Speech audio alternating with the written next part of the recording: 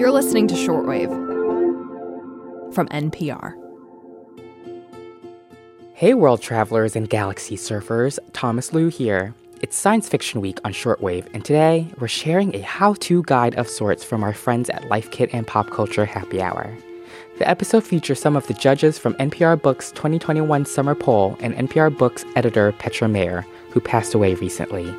Sci-fi and fantasy were some of Petra's favorite genres, in TV, in movies, and in books. So, put on your armor, engage the spaceship, and enjoy the show as Petra and the crew take you on a journey into reading sci-fi and fantasy.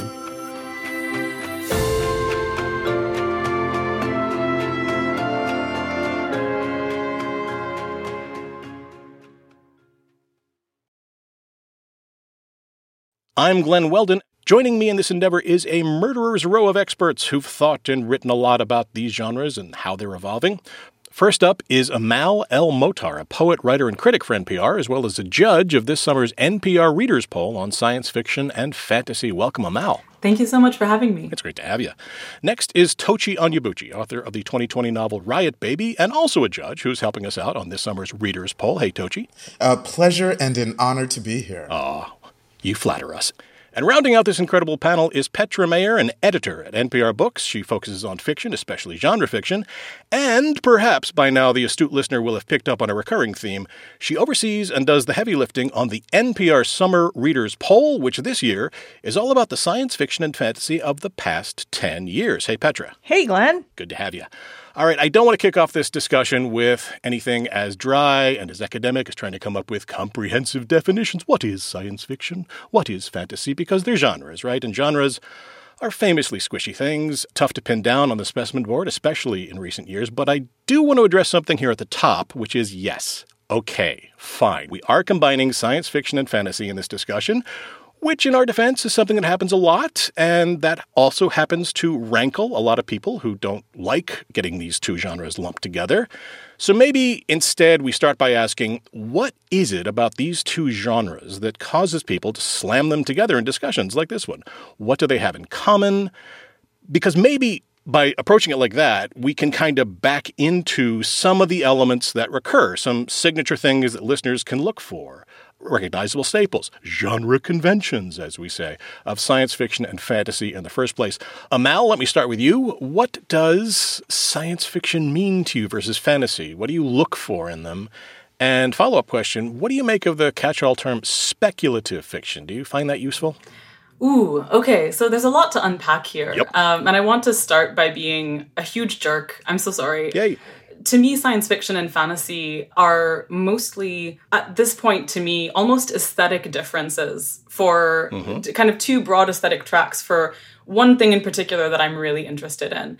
The idea that actually all fiction is fantasy and that everything else is a subgenre, including domestic realism, a subgenre of fantasy. And as soon as you start reading any literature with any sense of history or lineage for it, you realize that fiction has been non-fantastic for a very, very short period of time. Excellent point. So for me personally, I tend to think instead that I like things that proceed from a sense of wonder and inquiry and that kind of explore the human condition with a toolkit that is interested in going beyond what exists around us in our everyday.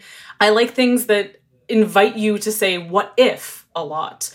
The term speculative fiction, I think, occupies almost exactly the same space as the term graphic novel versus comics. Yeah. And you know, I think that term is sometimes useful, especially useful in terms of trying to pick away at people's assumptions about something before they actually get into it more. So if people have an assumption about comics being, you know, every article that starts zam, pow, bam, whap, or whatever in order to talk about what comics are, you know, if that's kind of what people have in their heads, then maybe talking about, well, it's just like a novel, but it's God, graphics, I don't know, is like a way to just sort of step past people's assumptions. And I think that speculative fiction is that sort of umbrella. Amal, the only reason you're a jerk is that you took everything I was going to say. Because when I was thinking about science fiction and fantasy and speculative fiction, the thing that came to my mind was the question, what if? And all of these things are concerned with that question, and they just approach it from different ways. You also, of course, mentioned the difference between comics and graphic novels, and when I'm being snotty about it, which I frequently am, I think speculative fiction is a term that you use for people that don't... You code switch a little bit, right? Like literary code switching, you're talking to people that don't want to admit they like sci-fi and fantasy, so you say, speculative fiction, you like Station 11, right? You know?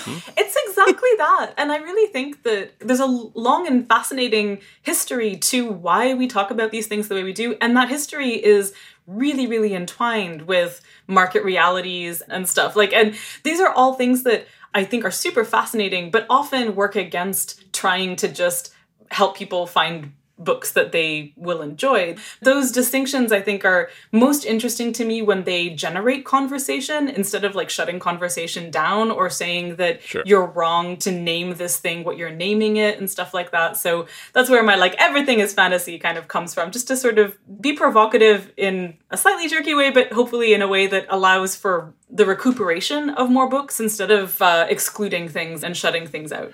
Well, speaking of excluding things and shutting things out, I mean, you mention a kind of openness to these approaches, to approaching this kind of writing. And certainly when I was a kid, back in the late Jurassic, I wanted Tolkien and nothing but Tolkien, right? Yeah. That's what I figured I liked. So I read so many Tolkien knockoffs, some which were merely derivative, others which were legally actionable. I'm confident. It was like, wow.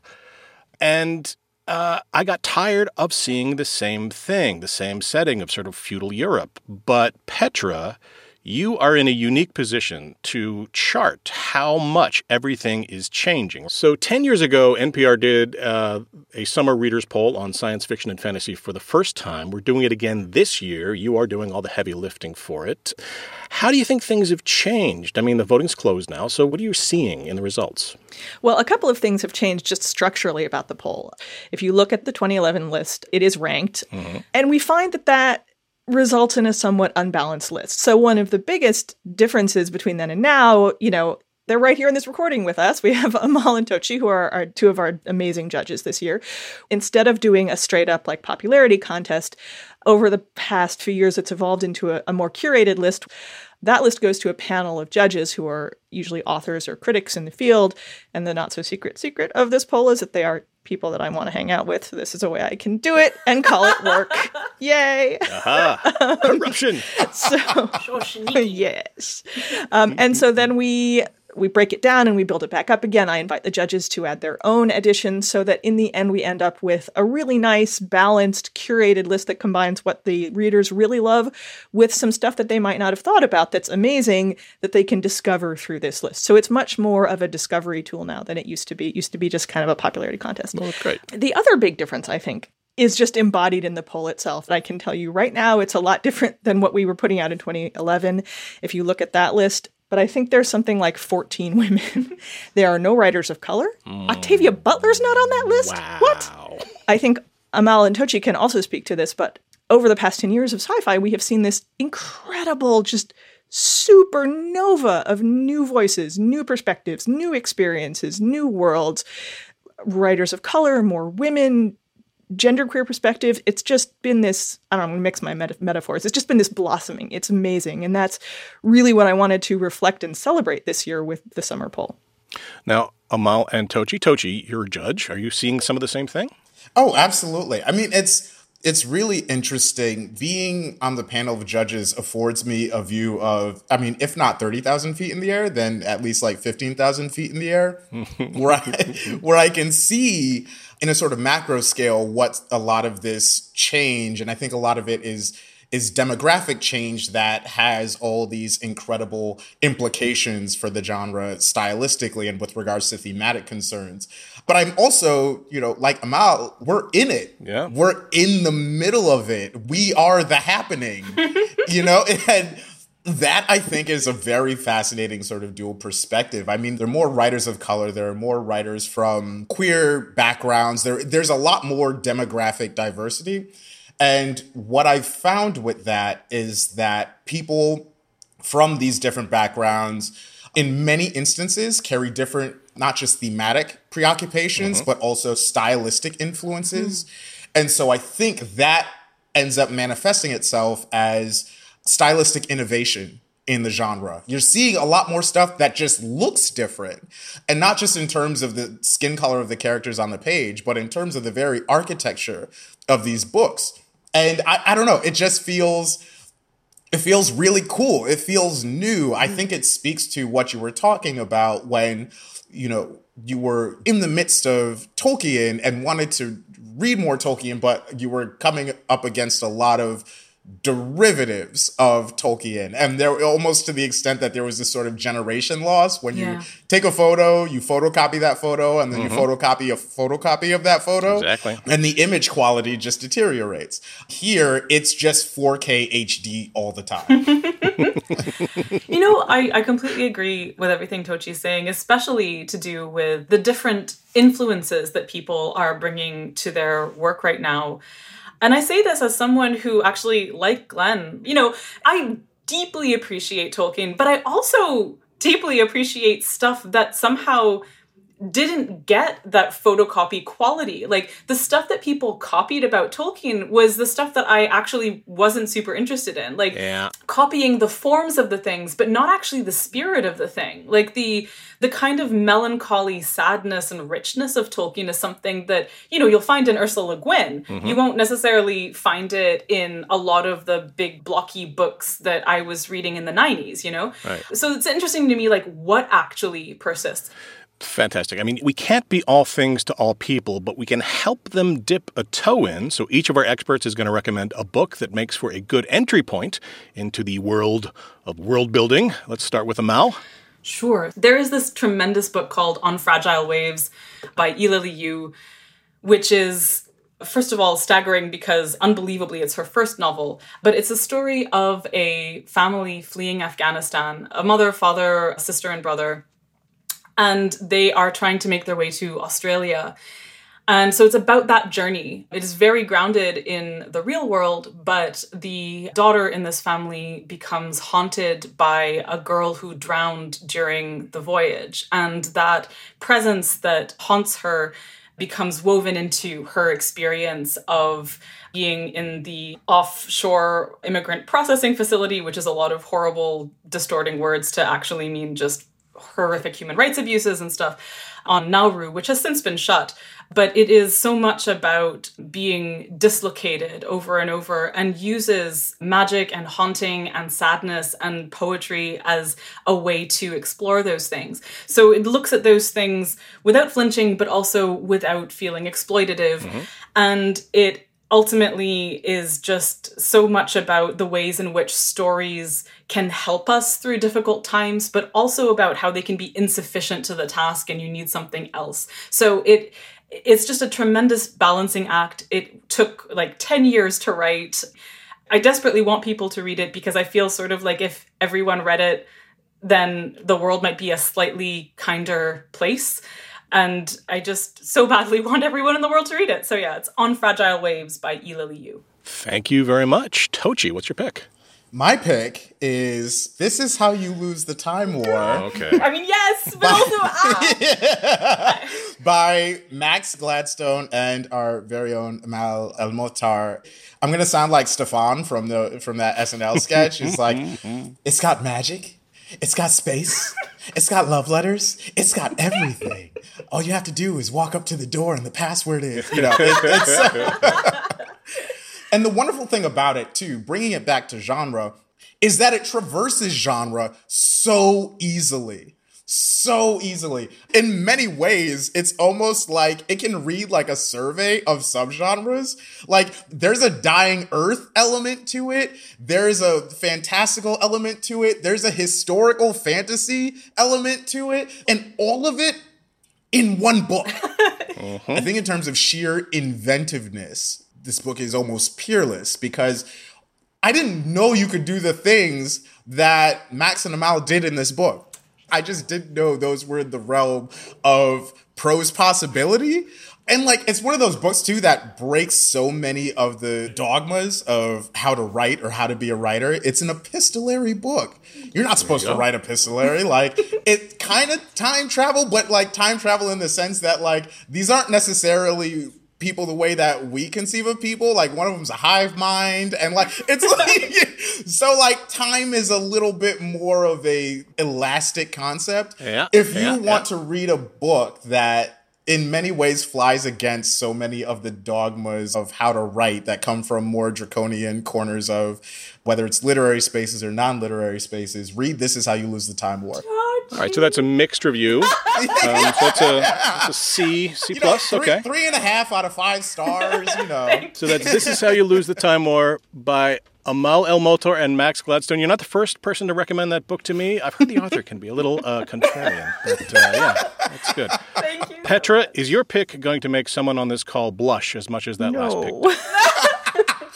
How can I follow all of that?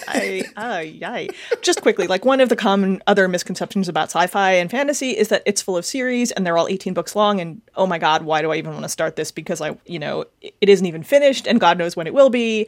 So I was thinking about really good standalone books, and I came to one of my favorite comfort reads of all time, which is The Goblin Emperor by Catherine Addison. Oh, it's so good.